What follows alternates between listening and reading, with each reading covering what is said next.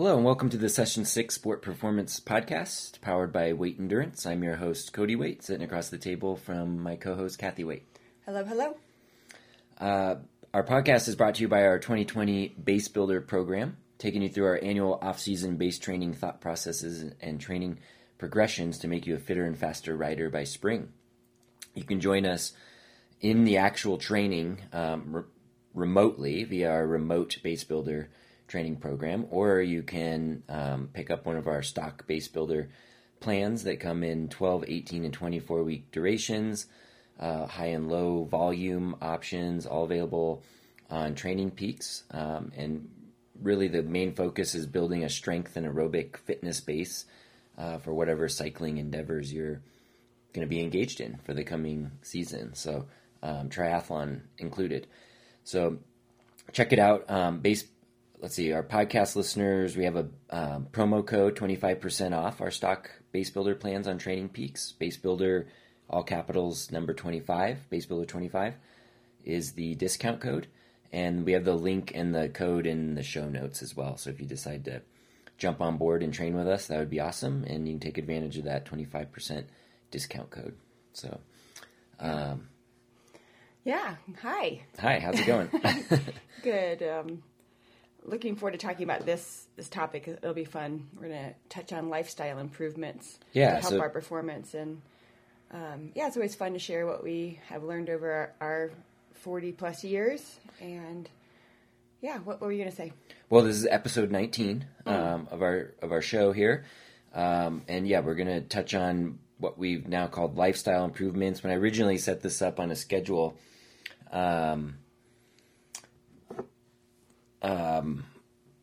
the topic of idea was going to be kind of like dealing or negotiating or training through the holidays. And as we were brainstorming ideas, what to sort of talk about, basically, it kind of rang a bell that it's like these are all ideas regardless of holidays, like just basic lifestyle improvements potentially. Mm-hmm. So that's kind of the angle we're going for. So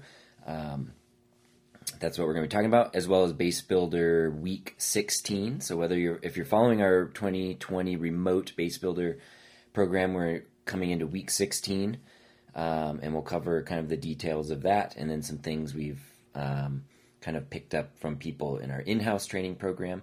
Because at Session 6 in Lakewood, Colorado, we have about 40 athletes training with us, doing this exact program in-house with us, coaching them, and those of you following at home, we want to share the same sort of things we see and hear and talk about in class with all of you. So we'll do that. Let's get started. We usually start with what have we been up to. So why don't you start, Cody? One big thing is for the next week or slightly longer than a week till December 15th, our Cure kit store is open online. So if you're shopping for a new chamois, new cycling kit, jump on there. The links are in the show notes, cure.ch/team shop. And we have some really cool stuff they put together for us with the Weight Endurance logo. And we have some really nice one-piece racing suits that might appeal to some people that are looking for that aero advantage. But then we also have some really nice, what I'm kind of excited to get are the sort of outer layer pieces that they created. The kit design is quite nice, I think. It's like a royalish blue, maybe slightly lighter than royal blue at the shoulders, and it fades down to black. So the bottom of the jersey is black, and the shorts are basically all black, which is, I think, kind of like a nice, clean, practical look. But the outerwear pieces, we decided to go like basically an all black design, thinking like vests, wind jackets, thermal pieces are typically used in the winter, but when it's winter, at least here in Colorado and places it snows, it's a little sloppy at times. So they'll kind of stay cleaner, longer, wash maybe a little better, wash and wear better. And also we want to maintain that black outerwear for the next several years, for the foreseeable future, so people can maybe feel comfortable investing in some of these higher end items and know that it'll match whatever sort of new kit we have each year, kind of going forward. So we'll consider treating yourself to a new jersey and short, because if you are a serious cyclist, you need several, in my opinion, several new kits a year, just to be kind to your private parts. And yeah, I mean, it's true. The chamois bike shorts do wear out. Jerseys last pretty long. Well, but the armpits can start smelling. Well, they can start stinking. So, a lot of that technical fabric. Yeah. But chamois in particular, like, I mean, the foam density and thickness of the pad that you're sitting on does compress, and over time it loses its functionality, essentially, and then just doesn't absorb moisture as well, and all these, and then obviously the stinkiness starts to creep in. Right. So they have a lifespan. If you ride a lot, like myself, the shorts, at least for me, are good for like one season. But I'm probably wearing the one set of shorts probably at least once a week all year long, because I'll have several pairs, and I do laundry about once a week, so it gets used quite a bit. If you don't ride that much, maybe you can get 2 years out of it, but they do, and they lose the compression. Yeah, I don't like when the shorts start sliding up my quads. It really bugs me. I like when they're fresh and new and tight, and they're like squeezing and staying in place. Yeah, and you'll really see that with people that hang on to their favorite pairs of shorts a little too long, and they start to become a little transparent. They lose that opaqueness. Yeah. You can see butt cracks while they're start coming through riding in front of you. Exactly. So all that said, consider investing in the new kits that we've got going. They're pretty cool. Really great quality. We were really happy with the Cuore stuff from last year.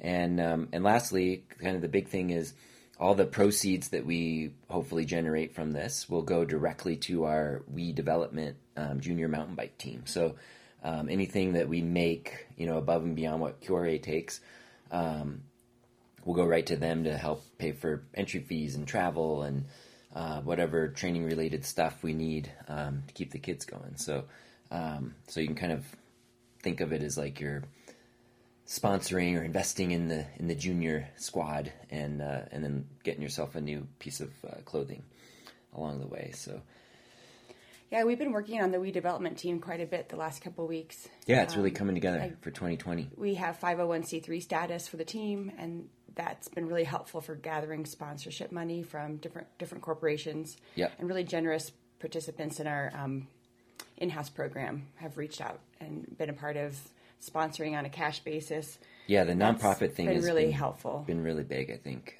Getting, like you said, the sponsorships, and then you're working on some fundraising activities for the future. I wanted to kind of jump on board the Giving Tuesday, and we didn't get it pulled together in time for the National Giving Tuesday this week, but next Tuesday, I think that's the 12th or 13th. I've lost track of the date.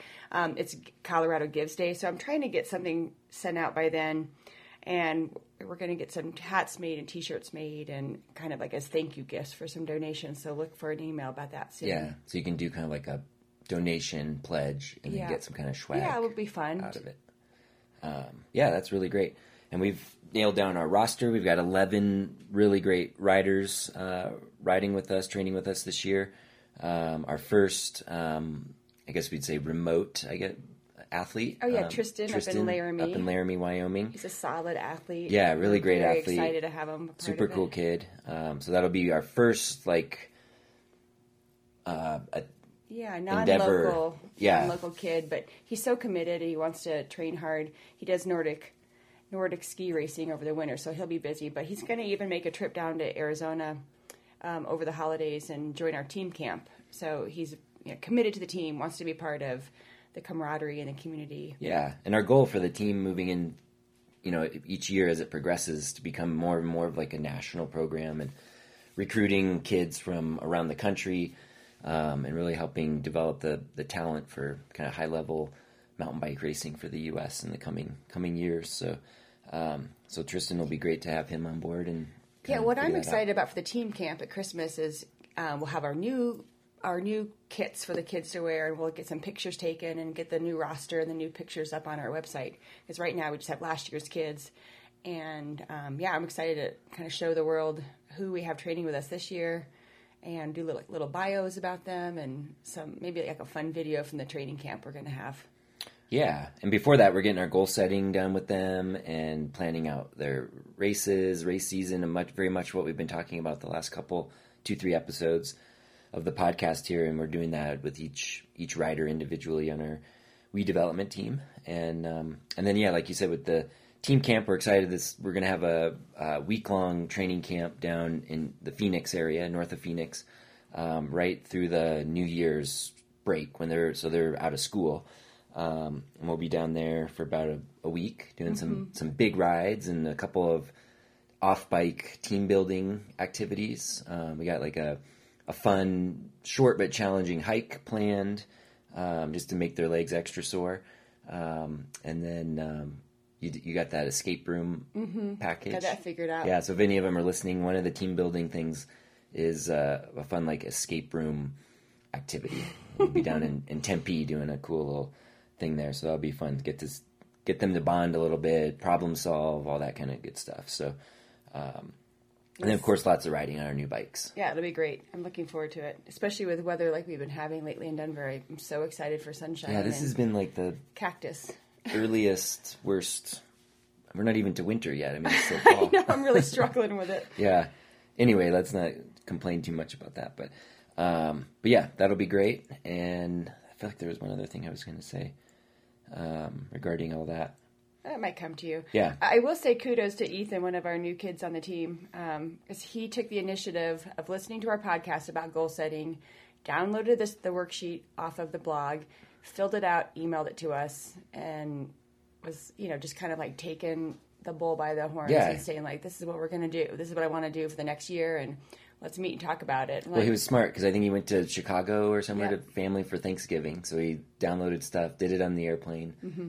So he's now risen to the top of our favorite rider list. Well, it's cool to see the initiative. And this is why we wanted him on the team. Like, we'd heard he had like big goals and work ethic, and it's evident. Yeah. I mean, it's that old saying, actions speak louder than words. And, when you see a rider like, Ethan and some of the others, I don't want to just single him out, but others of, the ones that show up and do stuff and listen to what we say and do what we say. Yeah, it's really cool. So anyway, the point is he started the ball rolling, and now we're asking all the kids to take that next step and fill out the worksheet as well, and we're scheduling one-on-ones with them. So if you haven't yet checked that out, you could listen to the goal setting episode. I think it was number 16.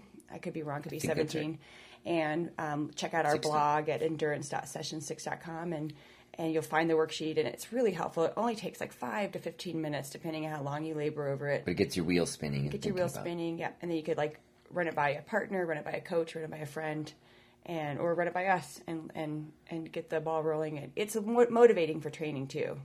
Yeah, absolutely. So that was episode 16 was the goal setting, 17 was race planning or picking your races for the year, and then the last episode 18 was kind of setting up your annual training plan. Right, so those three were like I did guess correctly. Yeah, you did, in a series. So check them out and send us questions if you have them. So good. Let's see what else. Well, you were going to mention of your week. Yeah. Well, not necessarily my week, but one little note on me yesterday, training weightlifting. So this was Wednesday. I was going through the strength training, progressions, and just started noticing like this little light something in my upper hamstring, and decided after one set of the deadlift, decided to kind of pull the plug on that, just because I know that you've had a little history of like upper hamstring issues like a year ago that was really lingered it talks to me once in a while. And we have some other riders that have had some things with like their glutes or upper hamstring, and I was like, you know what, I'm going to stop now and not do the deadlift for the day so I can hopefully more than likely do it on Friday rather than do it and maybe potentially injure something and not be able to deadlift for several weeks or months, right? So I'm kind of giving myself kudos of I listened to my body, what we said, and then kind of us talking about it. Yeah.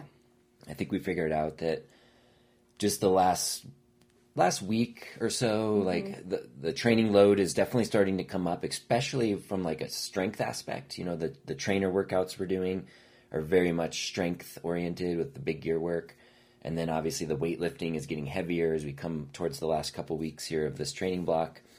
So it's a lot of strength stuff. And I think just being that little bit extra fatigue from all the strength work is maybe just not agreeing with me. So listening to my body and adjusting that way, hopefully I can get a little extra recovery and not really, quote, miss anything and then keep progressing. Well, you also did some snow shoveling over the last few days too, so that could have added some extra layers. Some extra layers of stress to your overall kind of stress score. So, yeah, good job calling it quits yesterday. It is hard to do that. You're like, no, it's on my schedule. I really wanted to get it in. And I really want to do this. I love deadlifts. I want to move. Yeah, so, but the take-home message here for all the listeners is like, you know, that your training plan, number one, isn't set in stone. Number two, you know, listen to your body, and if something just doesn't feel right, definitely consider pulling the plug on that moment and moving on to the next day. Because chances are, you do that proactively, you'll come back the next day or 2 days later, probably be fine and keep progressing. Whereas if you choose to push through, like a lot of type A athletes like we are, we could get it done, but then maybe it's several days or weeks that get affected if we end up doing too much. Yeah, so just kind of a little take-home message, and it happens to, you know, the best of us. So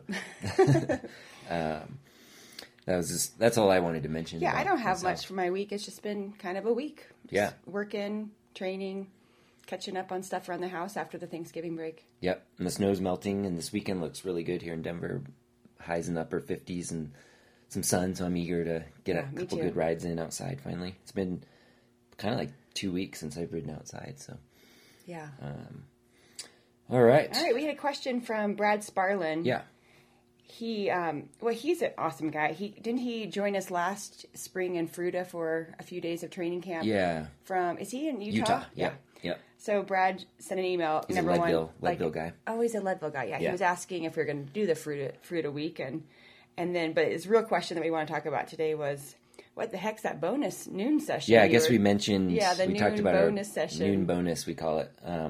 So what that is it's an extended optional add-on trainer session that we do just at the noon trainer class at session 6. So the noon class, our trainer sessions are about 75 minutes. So it wraps up around 1:15, and we don't have anything until the next class that starts at 4:30. So what you and I, and Sophia often joins us because she's homeschooled and has time during the day, and a couple other athletes like Bill and Carlos and Ian last year when he was doing it. Yeah, a few guys who have flexible work schedules. Yeah, that could stay and do the extra bit would do it. So we call it our noon bonus, and it's about 45 minutes. So it kind of makes the whole session about a 2-hour training session, which is nice. And this is something that any of you at home can incorporate into your program if you would choose to and like to. The way we do it is the extra 40-ish minutes is geared towards just additional aerobic work. So we've done all the concentrated work in the main primary trainer session that everyone's following, and then we just tack on the extra aerobic stuff. So like right now, it's just... we started. Like a choose your own adventure. It is, yeah. You can do it. You can set up any number of intervals. The way we've done it is we started with, I think, just 3-minute intervals with 1-minute recoveries, and we set it into like level mode in the group setting, meaning you can kind of just do whatever you want. So initially, we did a lot of just 90 RPM, 75 to 80% of max heart rate aerobic work, and it was like pretty easy, but it just got more minutes of aerobic training. 3 minutes on, 1 minute off. And then as we've progressed, the duration of the 3 minutes is just, we've added right. I think it was like 8 by 3 minutes, and then it was 6 by 4, and there's some spin up and some spin down to make it 40 minutes. Right. So we just kind of add on that extra aerobic bit. And so now you have the option, or those of us doing it at the noon bonus session, is you can do, some additional big gear work.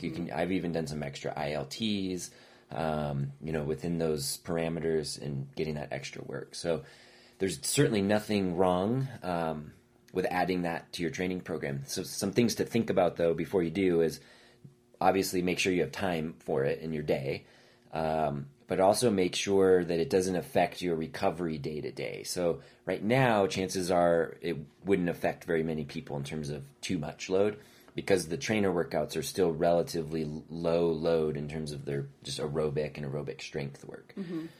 So when we get past the new year and we start doing anaerobic threshold, VO2s, anaerobic power, higher intensity work, it's possible doing the noon bonus just might be too much extra and, make you unable to recover day to day and get the good quality work. But if you are following the heart rate rules to keep it 75 to 80% of your max heart rate, you stand a better chance of not overdoing it. Yeah, for sure.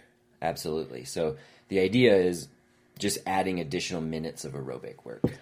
Well, we both were giggling last night or 2 nights ago in bed about how badly our legs felt for that bonus session on Tuesday. Because we have about 3 or 4 minutes in between the first session and the bonus session. The transition, we're go pee, we grab a snack, we're saying goodbye to people. And you start pedaling again, and oh my gosh, my legs felt like crap. Yeah, it's hard to get going. It took about 15 to 20 minutes for me to mentally and physically get into it. Yeah, and a big part of that's because the main trainer sessions now are very heavily dosed in big gear, low cadence strength work, whether it be the ILTs or the standing aerobic climbs. So yeah, taking that little break and then getting back on, and your legs are just kind of zapped, combined with the heavy lifting in the gym and all that. So we're definitely hitting this like high muscular fatigue point of the training season. And we really only have next week, and then the week after that is going to be sort of a testing week with some heavy lifting for 1 rep maxes, and then a few days later a power test on the bike.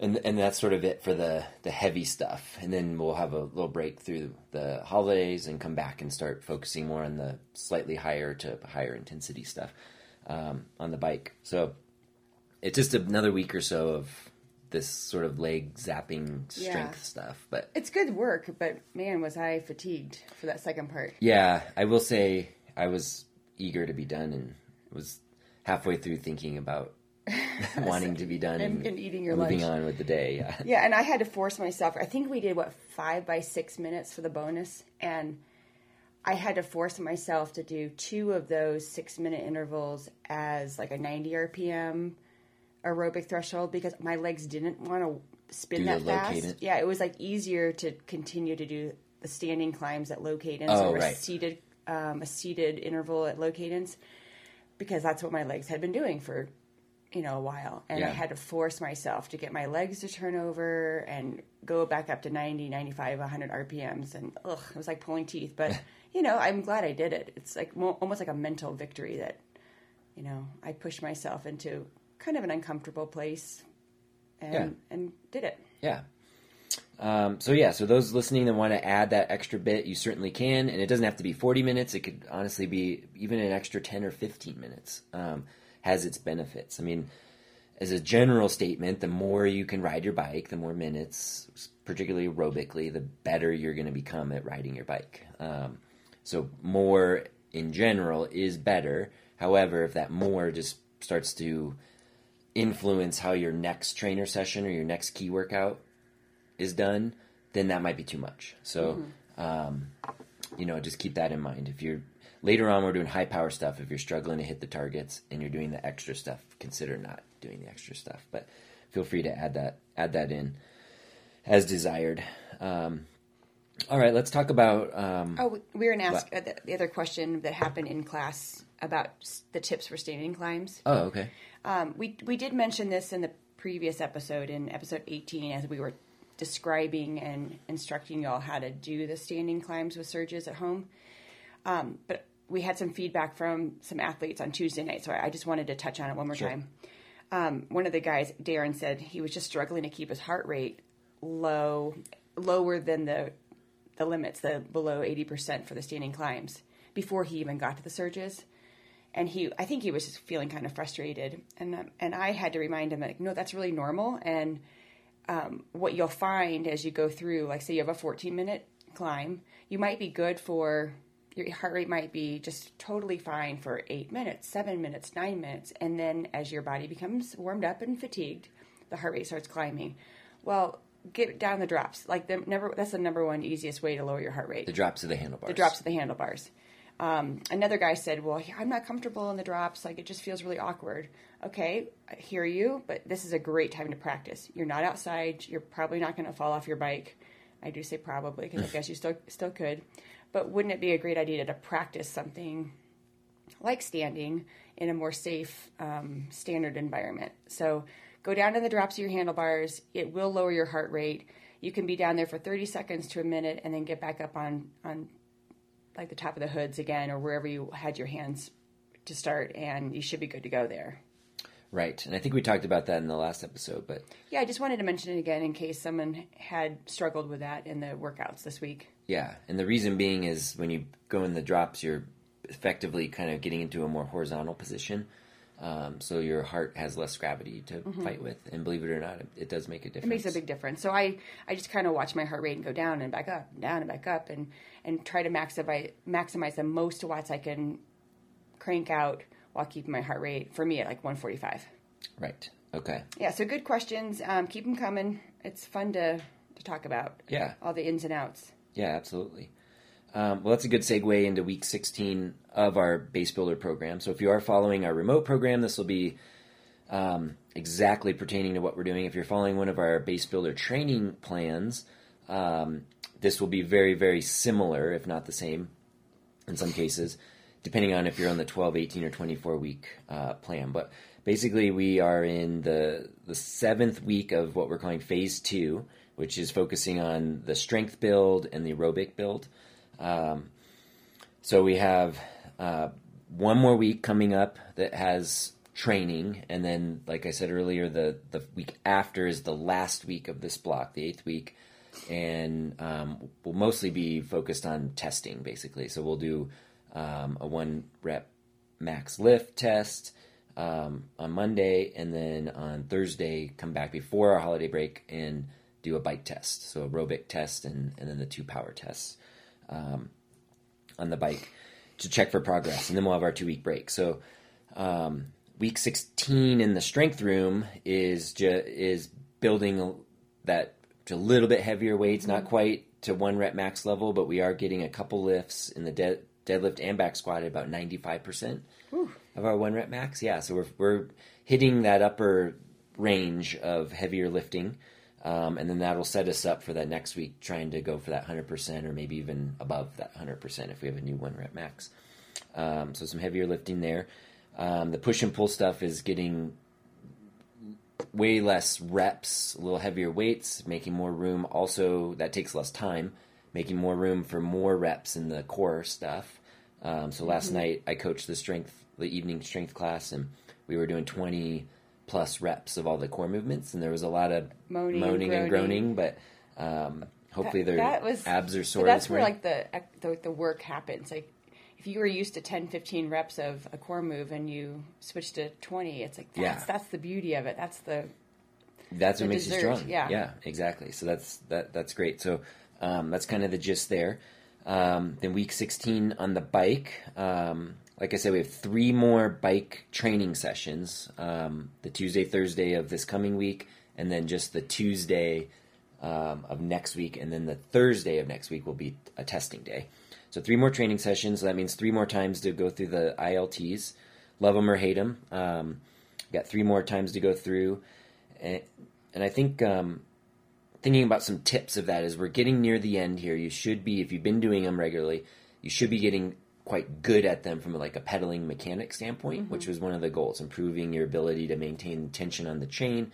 That in turn helps you maintain traction when you're outside, particularly off-road on a mountain bike or on a gravel bike where traction can be compromised. And then also just being able to have more evenly distributed power or force on the pedals throughout your entire pedal stroke. So it makes you more efficient. And then doing them in the big gear low cadence adds that strength layer as well. So we're getting better at pedaling with one leg. And now these final few sessions, it's time to really crank it up and challenge yourself from a muscular standpoint. And the way you do that is basically by doing it in a bigger gear. So dropping down an extra cog or whatever in the back. And some strategies on that is you don't have to commit to the whole 3 minutes that we're doing per leg. Instead, start with, if you're ready to try a little harder, get through maybe the first 2 minutes, and then like the third minute, try that harder gear, shift down to that harder gear. Because we want to do these in level mode, remember, so the trainer isn't controlling the resistance. You want to have it act like a regular trainer, like you're outside, and the bigger the gear, harder you pedal, the more power you put out. And then as you get better, maybe then you try the next time at 90 seconds, halfway through, try that bigger gear. And then maybe at 2 minutes, and then eventually maybe the last ILT session, you could do that bigger gear for the whole 3 minutes. A progression like that is a way to put out more power. If you have the ability to record like the average power, you can also just simply look. That's really fun to see. It was 130, now it's 145. And right. I'll give a tip too. I think it's really important to have your when you unclip one foot and you start pedaling with a single leg, make sure you are like at 65 or so to keep the flywheel going. And because sometimes I've watched people up on our TV screens in the class setting, and they let the flywheel slow down too much before they unclipped, and they're trying to start like in 40, 45, 50 RPMs, and it's just really to get it going. Yeah, it's really a grunt effort, and it's not very efficient. So you and I both seem to do it the same way, where we'll start at about 65 RPMs, warm up for 15, 20, 30 seconds like that, and then go to a harder gear, and the cadence starts going down like 64, 62, 60. But if you let the cadence drop too low, like into the mid 50s or low 50s, it's just too hard and really awkward. Well, it's effectively like increasing the ramp of the grade of a climb, so it's like getting too steep. So keeping the flywheel going keeps you on the appropriate grade. So thinking about it like that. So so those are some good tips. Go ahead. We're talking over each other. Well, what you tell us in the class is in that second of the third minute for an additional challenge to put your hands down in the drops of the handlebars. So I'm not sure if we've mentioned that to our home. It's in the notes in the workout. Okay, but just to say it out loud, it does close the hip angle to lower your hands, and it is an additional challenge, so give it a try. Yeah, performing the single leg pedaling in the drops of the handlebars. We do that in the middle minute 2 of the 3 minutes. And then come back to the tops to finish the last minute. So those are some decent tips. One last one, not to, bore on about this, but really thinking about with the one leg as your foot's coming over the top of the pedal stroke, dropping that heel, just that little bit, just thinking about it is all you really have to do. And pushing maybe a little more through your heel as if like the pedal was attached to your heel rather than the ball of your foot. And pushing more forward as opposed to down on the pedals. All of those things combined will really help engage the posterior chain, so the backside of your leg, your calves. You'll feel it immediately in your calves dropping the heel. But also your hamstring and your glute muscles, and taking some of the pressure off of your quad muscles on the front of your leg, and getting those bigger glute hamstring muscles involved spares your quads. You can usually create more power over the longer duration, and really just helps hone in the pedaling technique. So it's a good way to, when you really start cranking it, to think about that. And these, one pedal stroke every second at 60 RPMs gives you time to really think about that. Like you can really think about foot's coming over the top, drop the heel, push forward, really feel it in the backside of your leg. And then you kind of relax slightly as it goes across the bottom, and momentum kind of carries you up more or less back to the top, and then drop that heel, push down or forward and down and back around. So find a good rhythm there. It's really good strength training as well as pedaling mechanics. So final few ILTs, just keep it up, go strong, make them count. I mean, honestly, I think it's the hardest part of the whole workout, or should be the hardest part of the workout, or that second set of big gear ILTs should be hard for sure. That's for sure. And then lastly, the aerobic strength is going to this week jump up to 30 minutes straight. Tuesday's 8 surges. Thursday is 12 surges. We talked about surges in the last episode, so I don't want to go on about it, but you're just going to accelerate your cadence, 20 RPM, and it's not a sprint, but an acceleration, and we're just starting to tap into a little bit of higher heart rate work is the idea there, higher power work. Well, you did mention to me you wanted to reiterate that you only want to work as hard as you need. Right. So, as you saw some real sweating. That's actually a good point, yeah. Sweating and grunting. Yeah, I mean, that's a theme of any training here is only work as hard as you need to achieve the goals of the workout. Meaning, up to this point, haven't been working all that terribly hard, right? 80% of max heart rate. We could have worked way harder, meaning done more work, more power, but we're not. And even with these surges, it's fun. I see people in the gym, in the trainer studio, like, oh, we finally get to kind of push it a little bit, and they're going, and at the end of just 4 surges, like we did this last week, really going like, whoo, that was brutal, and like really huffing and puffing. That's not quite the point here. This is still a very controlled effort. You are allowed, in quotes, to go over the 80% of max heart rate for during those surges, but it's not like go as hard as you can, because it's training should be just as hard as required to hit your goal of the workout, but no harder than that, so you can recover from it easily and train again the next day. Yes, because if you're going very important, quote, all out or as hard as you can for the intervals. Yeah. And I hear coaches say that a lot. It's like, oh, we're going to do VO2 intervals, which are hard, but they'll say like, go as hard as you can for the 2 or 3 minutes or however long the VO2 intervals are for each one. But that's not the point. The point of interval training is taking a set duration of power. So let's use VO2 max, which is, let's say, 8-minute power, and breaking it into small chunks or intervals, doing that same 8-minute max power, but now let's say 4 by 2 minutes. That becomes actually quite doable. Mm-hmm. Still hard, but it's doable. By the 3rd or 4th one, it's definitely hard, but it's not like you're going all out. Yeah, the overall effect isn't like a complete wasted body at the end of the workout. Right. You want to go just hard enough to get the training effect, the stimulus. Then you can recover from it and be better and ready to go the next time. Because I've heard in reg coaches say like intervals, it's full gas from the get go, and it's like, that's just when you go full gas, it's like very stressful in your body, and you really need to save that for race day, and I guess maybe testing day. But we test like 4 to 6 times a year, and then full gas is for race day.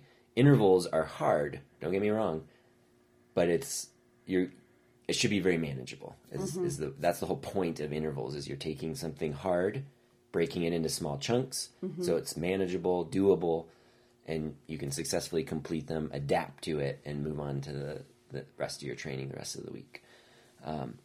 So all that, I'll get off my soapbox, but all that... It's really important to reiterate, because people, and it's like a wonderful quality, they want to work hard, that's why they're doing this sport, but you need to look at the big picture. Yeah, well, and I see people over the years of coaching is like, they will just destroy workouts. Like they'll just have amazing workouts, amazing numbers, and put in such heart and effort into their workouts. And it's like, all right, we're going to do this. And then they go race, and it doesn't translate. Like they didn't race nearly to what they were doing in training a few weeks earlier. And why do you think that is? Or I'll be at a race and they'll cross the line, and it's like... They're not that tired. Yeah, we're racing here. Why you should go as hard? I mean, there are certain instances when you aren't going as hard all the way to the line, but certainly if you're doing like a time trial or a cross-country mountain bike race or a crit or, a lot of things there, you should be spent when you're done racing. And that's, like I said, that's when you go full gas and you're done. But yeah. Why do you think people do that? I think it's like a mental thing. I think in training they can get themselves like psyched up, and they're usually by themselves, or maybe in a small group setting, like if they're training with us, but by themselves at home.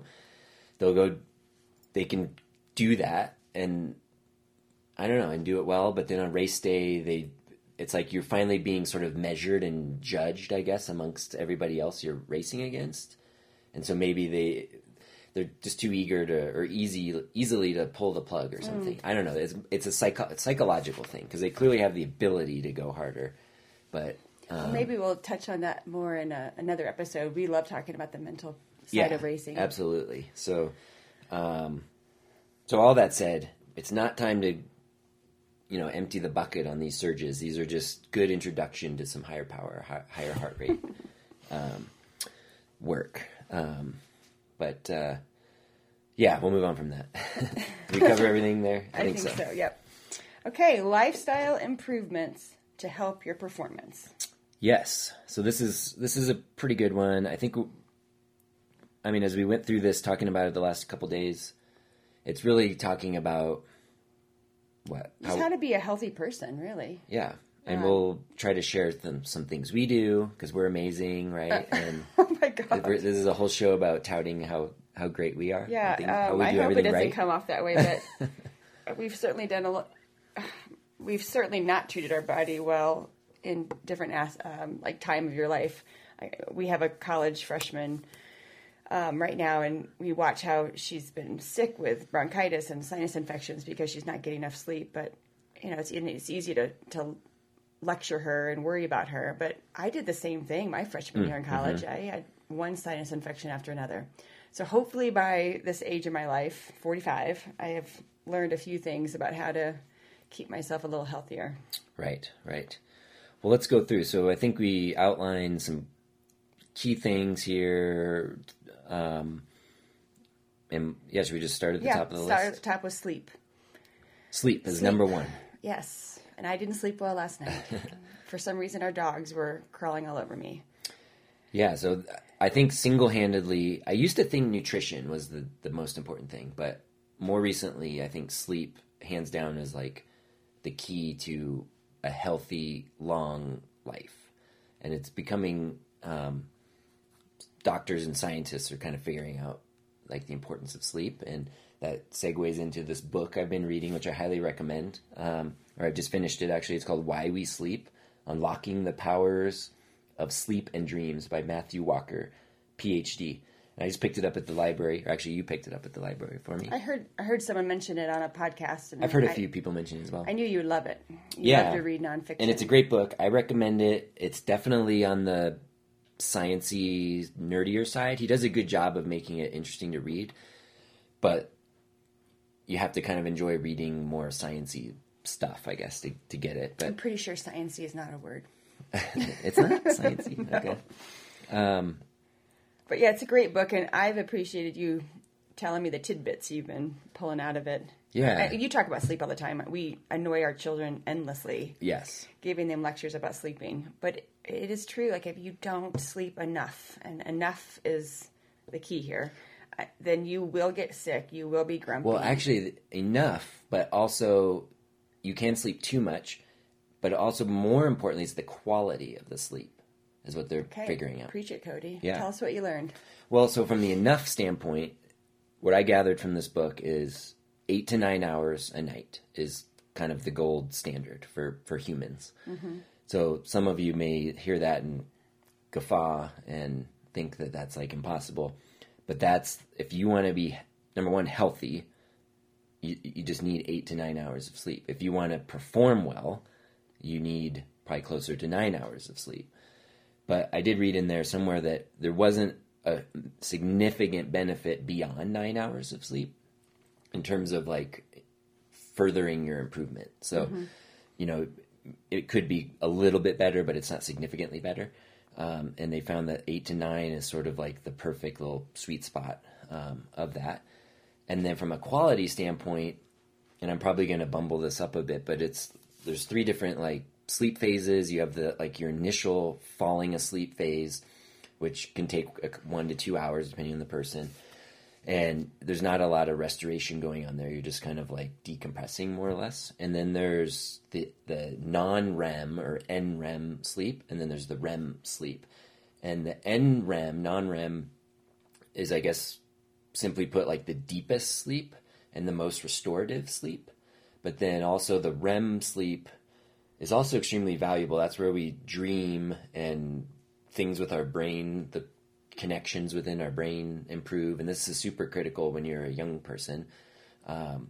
Your brain is developing, and it's really interesting. They connected some things where it's like a lot of these behavioral disorders that young people have these days are directly related to poor REM sleep at a young age. I think it even said starting like in the womb, getting the proper sleep. That's wild. All these things. But definitely through like the preteen and teen years, getting those things figured out, getting that in the REM sleep to connect all your brain signals and everything. So that's like the rise of, ADHD and all these hyperactive disorders and basically inability to concentrate and focus kind of stem, I think, from this lack of it sleep. Seems logical. Yeah, it really does. And another, not to get off track too far, this big sidetrack is like sleep. So I've noticed, everyone's probably noticed that, in the last several decades, like our general health as humans, or at least Americans, first world people, has declined significantly. So many more, at least noticeable sort of dysfunction or disease or illness going around with people. And I used to be a firm believer that it's our diet. And, there's all these like manufactured foods and the chemicals and depleting of the soil and all of these things. And that's all part of it. I do think it's a part for sure, but I was sold like that is the reason. Like if everyone would just clean up their diet, eat the right foods, avoid chemicals, most, if not all of these things illnesses and dysfunctions would go away. But what they're finding is it's actually quite possibly sleep or interruption of sleep that is the root of all of this. The diet issues are certainly contributing, but maybe the sleep is the bigger culprit, because what else has changed in the last, 20 years is the introduction of all these electronic devices. It started with the iPad or the iPod, and then the iPhone, and then the iPad. Not to bash on Apple, I'm a big Apple fan, but all of these things, now we're just this like continuously connected, screen watching, stimulated culture, and those screens interrupt our sleep and our ability to produce melatonin that creates like the sleep pressure that makes us sleepy and allows us to get the good quality NREM and REM sleep, the restorative sleep. How many times have we heard our kids say, how do you expect me to go to bed at 10 o'clock? I'm not even tired. Right, because they've been staring at the screen. You're not tired because we're on our soapbox. Because you're staring at the screen and you're not allowing your brain to become tired. It's stimulated. So from a chemical standpoint, that's exactly it. And it has to do with melatonin is produced, and that's involved with your circadian rhythm and all these things. And if you don't get that melatonin, then you don't get what he called sleep pressure, which is like that urge to like when you're sleepy or tired, like that urge. And we hear our kids say that all the time. I don't feel sleepy. Well, it's because you've effed up your melatonin and all your hormones in there, and you're not feeling sleepy. But that doesn't mean ultimately you're not getting the sleep you need to restore. And so it's during sleep, the quality NREM and REM sleep phases, where our body has been designed to restore itself, repair itself, and combat illnesses and disease, and from a physical standpoint, repair our muscle damage that we put on ourselves training, to become a fitter and stronger person. All of these things are related to sleep, and it's really quite fascinating. And it really is. And the word restorative seems to have jumped out at you a lot in that book, and it's in my brain now. I mean, that is the function, the number one function of sleep, is to restore your body. Exactly. It really is. And you can, quote, go to sleep and not get as much of that restorative sleep. And so therefore maybe your 8 hours of laying in bed, half asleep, unconscious, whatever, you're not restoring yourself. You're not getting repaired and remaining healthy. And it's pretty wild. They're saying things of like the spreading of cancer and like all of these things could be significantly reduced if people could up their sleep quality. And it went way back in history. It was originally the invention of the light bulb that started us all off, staying up later and kind of screwing up our circadian rhythm and all those sorts of things. I found that really interesting as well. And even before that, the gas lamp and all this stuff. So it's a good read if you're into to sleep. And then it also goes on to how to potentially like improve your sleep, things like that, which I'll touch on a couple of the biggies I pulled out. But sleep is number one. Get those 8 to 9 hours. Figure out a way to do it. I mean, most people, I hear a lot of busy people say they get 6 or 7 hours of sleep. I would die. It's just not healthy. And it goes on to say that most people are in this chronic state of fatigue and sleepiness that is their new norm. And so they don't even know what being restful and restored even feels like anymore. Mm-hmm. And so it creates this whole cycle of just being underslept. And well, I think that's what's happened to our older daughter. I don't think she knows what it feels like to feel good anymore. And right. Hopefully she can get there again because, she kind of drags through the day. Yeah. Well, and I'm probably rambling on so much about this, but an interesting thing too is, especially with our teenager and kids, is like the whole school system of being these like early school hours. And I picked up something that I didn't realize is that the circadian rhythm of teenagers is 2 to 3 hours shifted later compared to like us at 40 years old.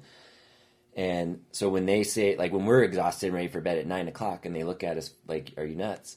That's like normal for them. They just need to shift everything back to go to bed at 11, but they need to wake up then 9 hours later at 8 and be at school at 9. Well, that's not the way things work unless you're homeschooled. And getting these kids up early is like waking us up at like 4 in the morning. That's how they feel. So that was really interesting and kind of eye-opening as well.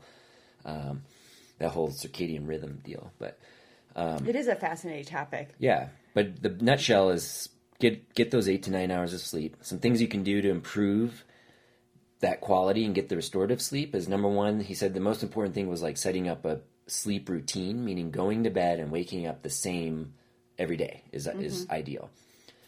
The whole concept of like cutting it short during the week because you're busy and then trying to make up sleep on the weekend doesn't work. It doesn't work that way. Our brains don't process it that way. So having the same sleep time, same wake time every day or as often as possible is ideal. You'll sleep better, get better quality. Another biggie was making sure we get natural light during the day. That helps kind of reset or keep our circadian rhythm on track. Mm-hmm. And even things like the invention of sunglasses kind of affects that to some degree, because if you're blocking the light from the natural light, it's sort of shifting our ability to maintain that steady circadian rhythm and be sleepy later on in the evening.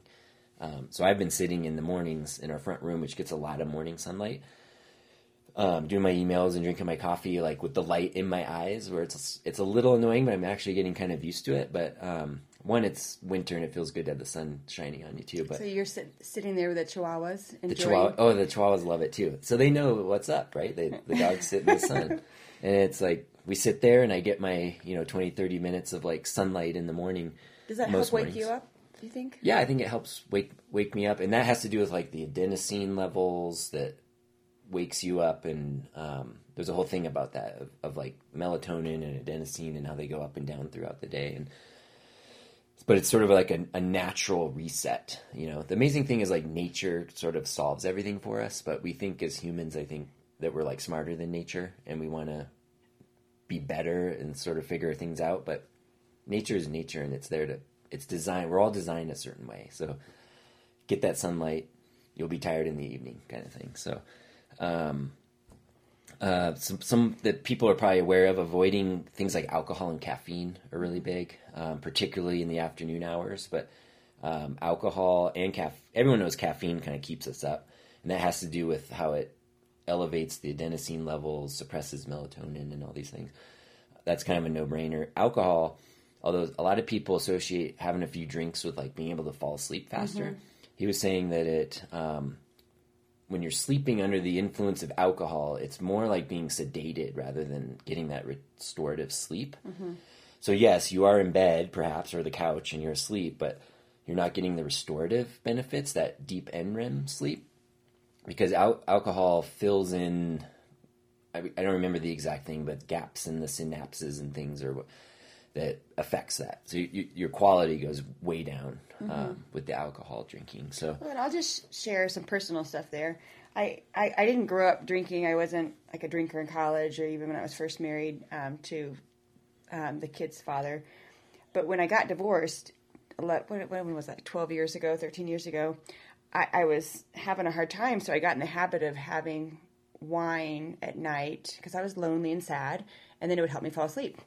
And so it's been an interesting experiment to like break that habit, especially recently, where I've committed to not drinking alcohol at home, at least.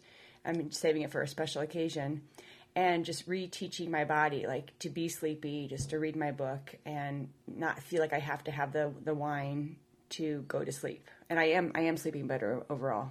Yeah, and there's probably a little bit of withdrawal if people are used to something every day that you get through, and then you start to feel better, I would assume. Yeah, so. No, it's been really good. I'm glad to have kind of reset my circadian rhythms in that way. Right. And then the last one was avoiding the blue light that you get from screens. Everyone knows that one, don't you think? Everyone knows that, but it's also just like, why do we know it and then don't follow it? I don't know. But get out a good old-fashioned ink and paper book. Yeah, he said in the last one, preferably 2 hours before bed, like no screens.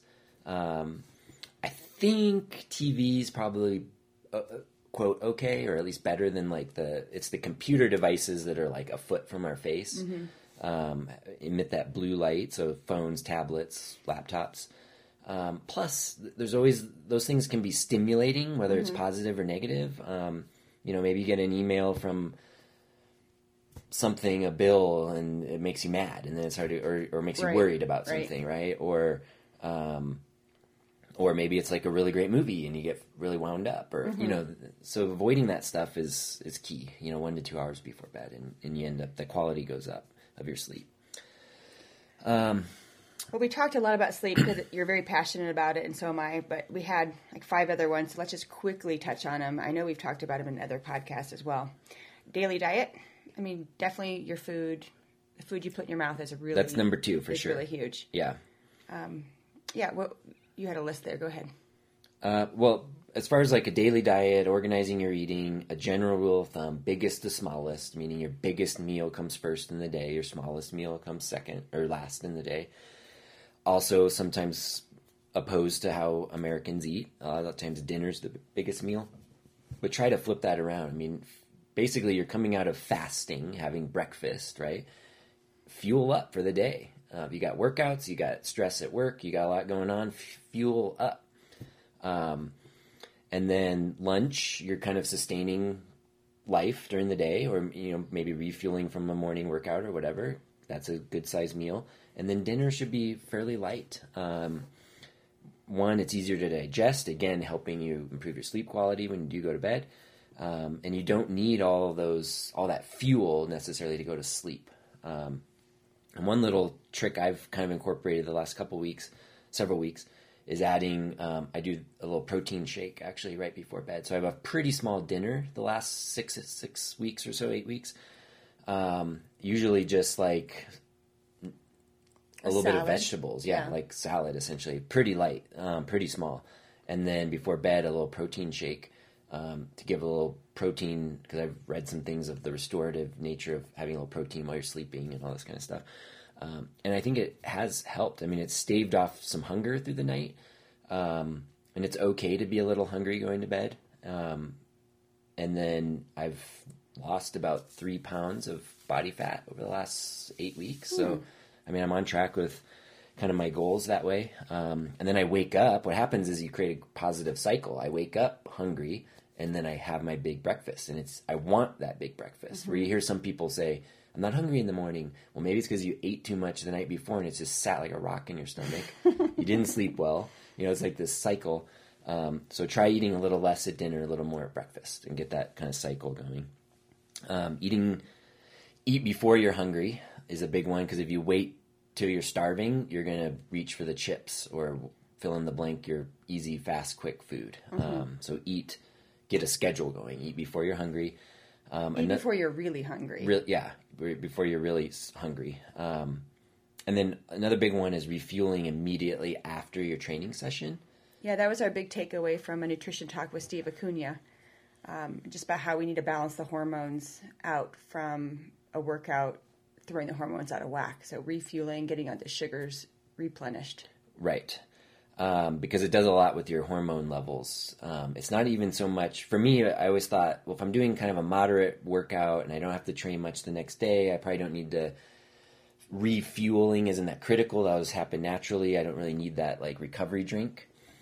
But there's also other things at play in terms of like your cortisol levels and your hormonal balances, and that has to do with like, will your body like release some fat, to be used up for fuel, or does it think it's going to be starved and hold on to fat?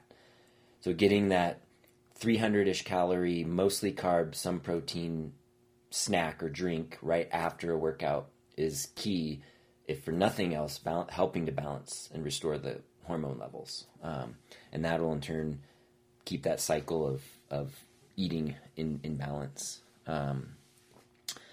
Another big one, let's see.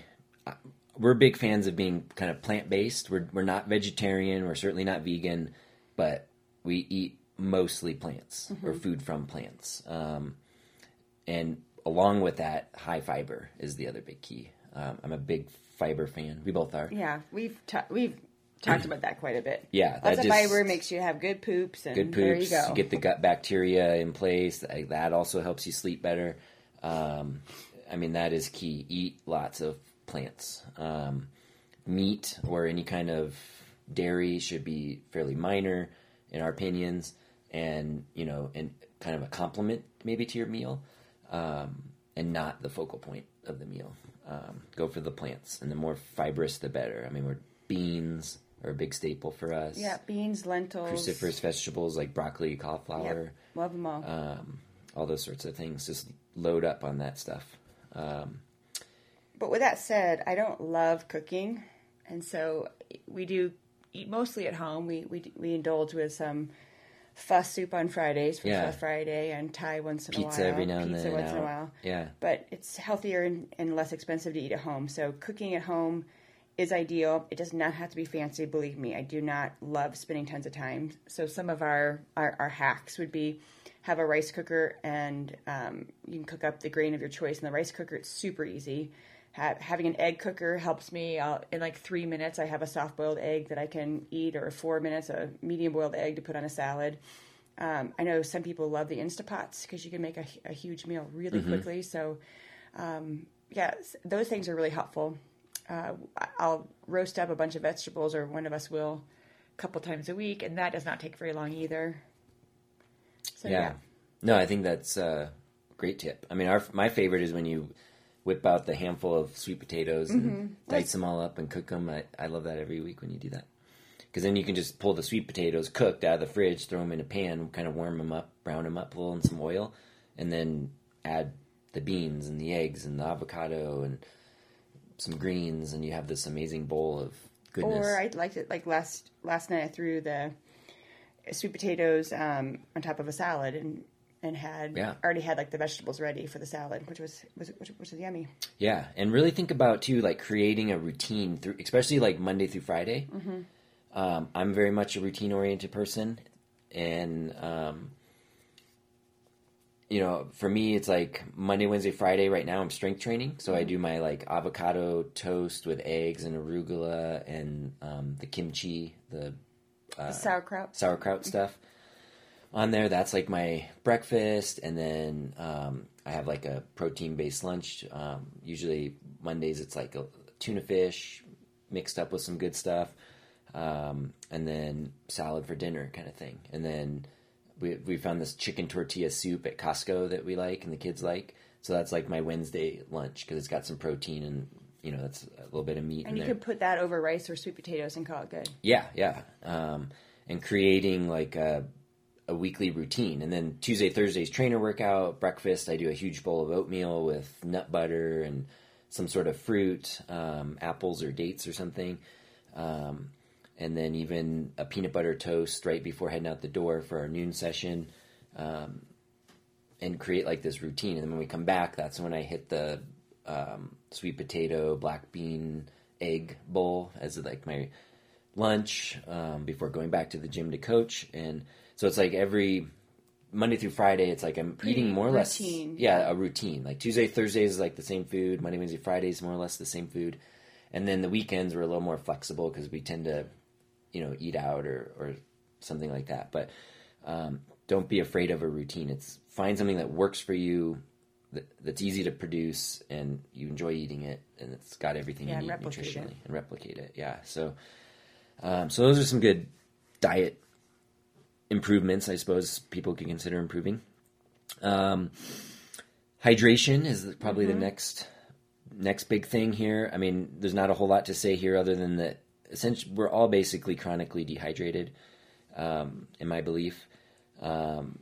Working out, obviously we sweat and get dehydrated, but even just breathing, we are exhaling, moisture and getting dehydrated, especially while we sleep. I mean, think about it, if you're sleeping 8 to 9 hours, you drink sometimes during the night water.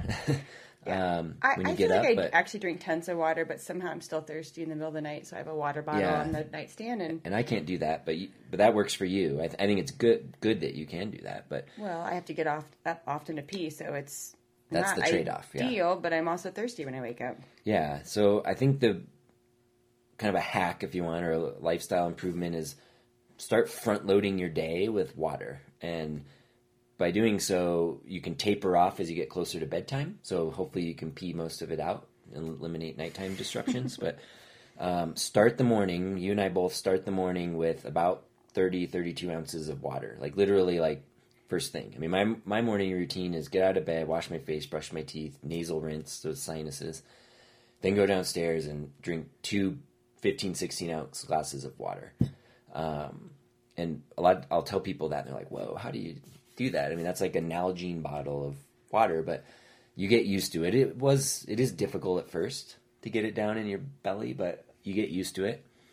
And it just starts you out like replenishing as you're waking up from being essentially dehydrated for 8 to 9 hours of nothing and breathing and sweating. We all sweat when we sleep too. So you're dehydrated, load it up, get it going. And then think about surrounding lunch with at least 1, if not 2 big glasses of water, like 15, 16-ounce glasses of water on the front side and back side of lunch. And then after that, think about, at least a glass before dinner, and then whatever you're drinking during your training sessions. And then if you can add in like maybe a cup or 2 of tea throughout the day. I mean, black coffee counts as water.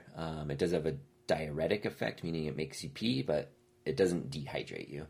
Well, if you're somebody who comes home from work and immediately grabs a beer or a glass of wine, one helpful thing you can consider is downing a 16-ounce glass of water first, because maybe you're just really thirsty. Yeah. And I know we want the routine of the alcohol. Same for snacks. If you're craving like some chips or something, down the big glass of water, because more than likely you're thirsty, not hungry. Mm-hmm. And we want to just reach for food rather than water. So, but yeah, and if you, like you were saying, if you down the water, then you're less likely to drink as much, or maybe not at all. Exactly. And then you'll sleep better. So really think about that conscious effort of water. Front load the day. Drink a lot in the morning, progressively less as you go. And I think you'll see some improvements in your life.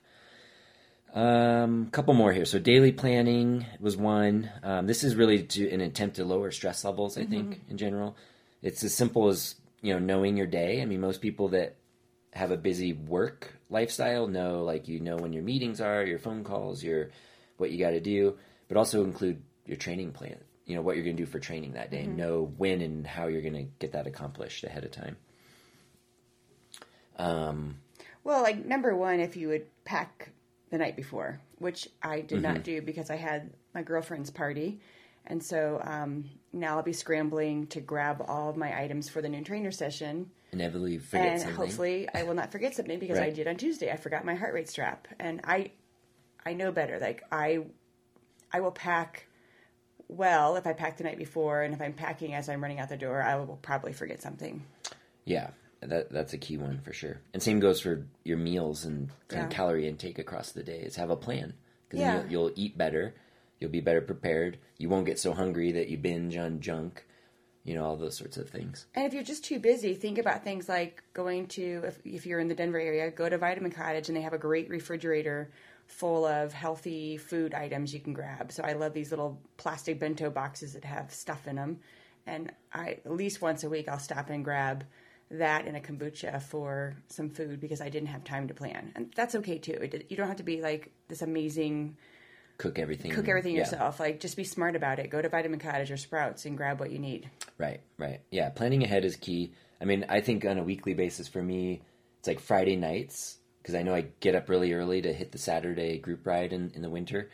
And so Friday night, I like to prep my bike.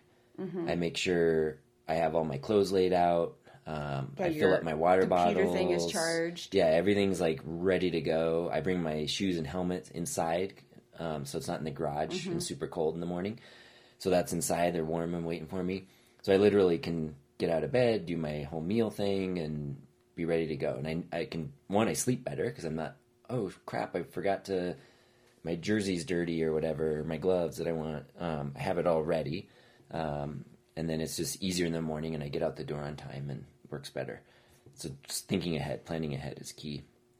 And I think the last one we'll hit on here is what sort of called life balance, which is, what would you say, essentially recognizing that everything in our lives creates some form of stress. And stress can be positive. It can be happy things, activities.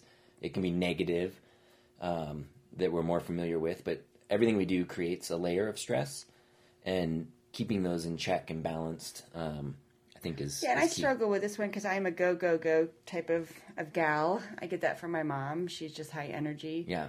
And I have 4 sisters, and we all laugh about this. Like, we don't know how to sit down and relax.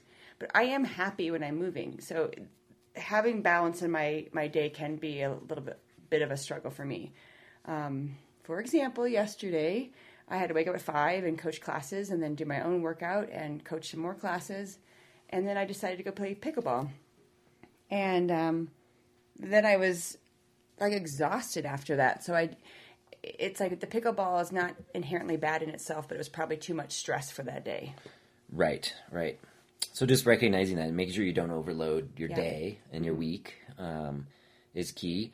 And there's that give and take. Like, when you're maybe not training as much, give up some of the training time, add in the pickleball time or the family time or whatever, right? And then likewise, when it's time to focus in and get some good training in, you're going to have to give up something else in your life. And being able to do that can be challenging. And I think lastly, it's like, and for parents, it's like you also want to be, being a good parent means being involved and doing lots of things for your kids, depending on how old they are. But even older kids need a lot of help. But it's like, don't make your whole life about helping them, I guess. Make sure you leave your time. I feel very strongly about that. Yeah. Like, you are your own person still, and you following your passions and your goals and your dreams is being a good role model for your children. Absolutely. Yeah. Demonstrate to them that, like, your existence isn't just to make sure they get out the door out to school on time, but it's you've got your own goals and your own things, and you're a role model of, like, this is how you set goals and pursue goals and live a healthy, active lifestyle. And I think that's really critical too. And if you're lucky, the kids will join you in some aspect of it. And it makes it really fun. So, well, good. That was a big, long list of stuff, but hopefully, these things will give you some little takeaway to help improve your lifestyle and ultimately your performance as a cyclist. That's the goal of our show here anyway.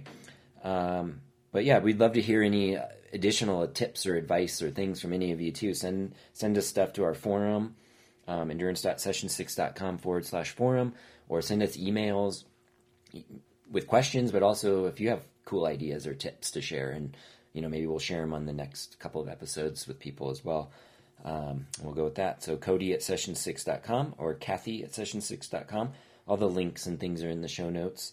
And then we'll wrap it up here. Lastly, as always, subscribe to our podcast on iTunes or Google Podcasts, and reviews and ratings, particularly on the iTunes, the Apple Podcast piece would be huge. We're gaining some ratings. You got a really great positive. You should check it out. I meant to tell you. Someone said they met you and you're a real badass and all this stuff. So that's nice. Check it out. But yeah, we would love to get 5-star ratings. If you don't think we deserve 5, let us know what we can do better to get there. And then reviews are always great. We enjoy reading them, and want to kind of build that up over time. So, and lastly, just a reminder: go check out the Corey kit store and get yourself a new kit for the... Yeah. Just tell your spouse that you've picked your own Christmas present out. There you go. Yeah, perfect. Yeah, because I know sometimes that's tricky for Christmas. Yeah, the budgeting. Yeah, get in there December 15th. Or not even budgeting, like knowing what to buy the other person. Okay, so go tell your partner, I know what I want for Christmas. I want this kit. And it'll show up probably mid-February, but yeah, the store closes on the 15th, and then they start making stuff and starts showing up in February. So yeah, get in there and get some stuff. All right, that was a good one. We'll have a great weekend, and we'll, I guess, talk to you guys next week. Take care. We'll talk to you soon. Thanks for listening.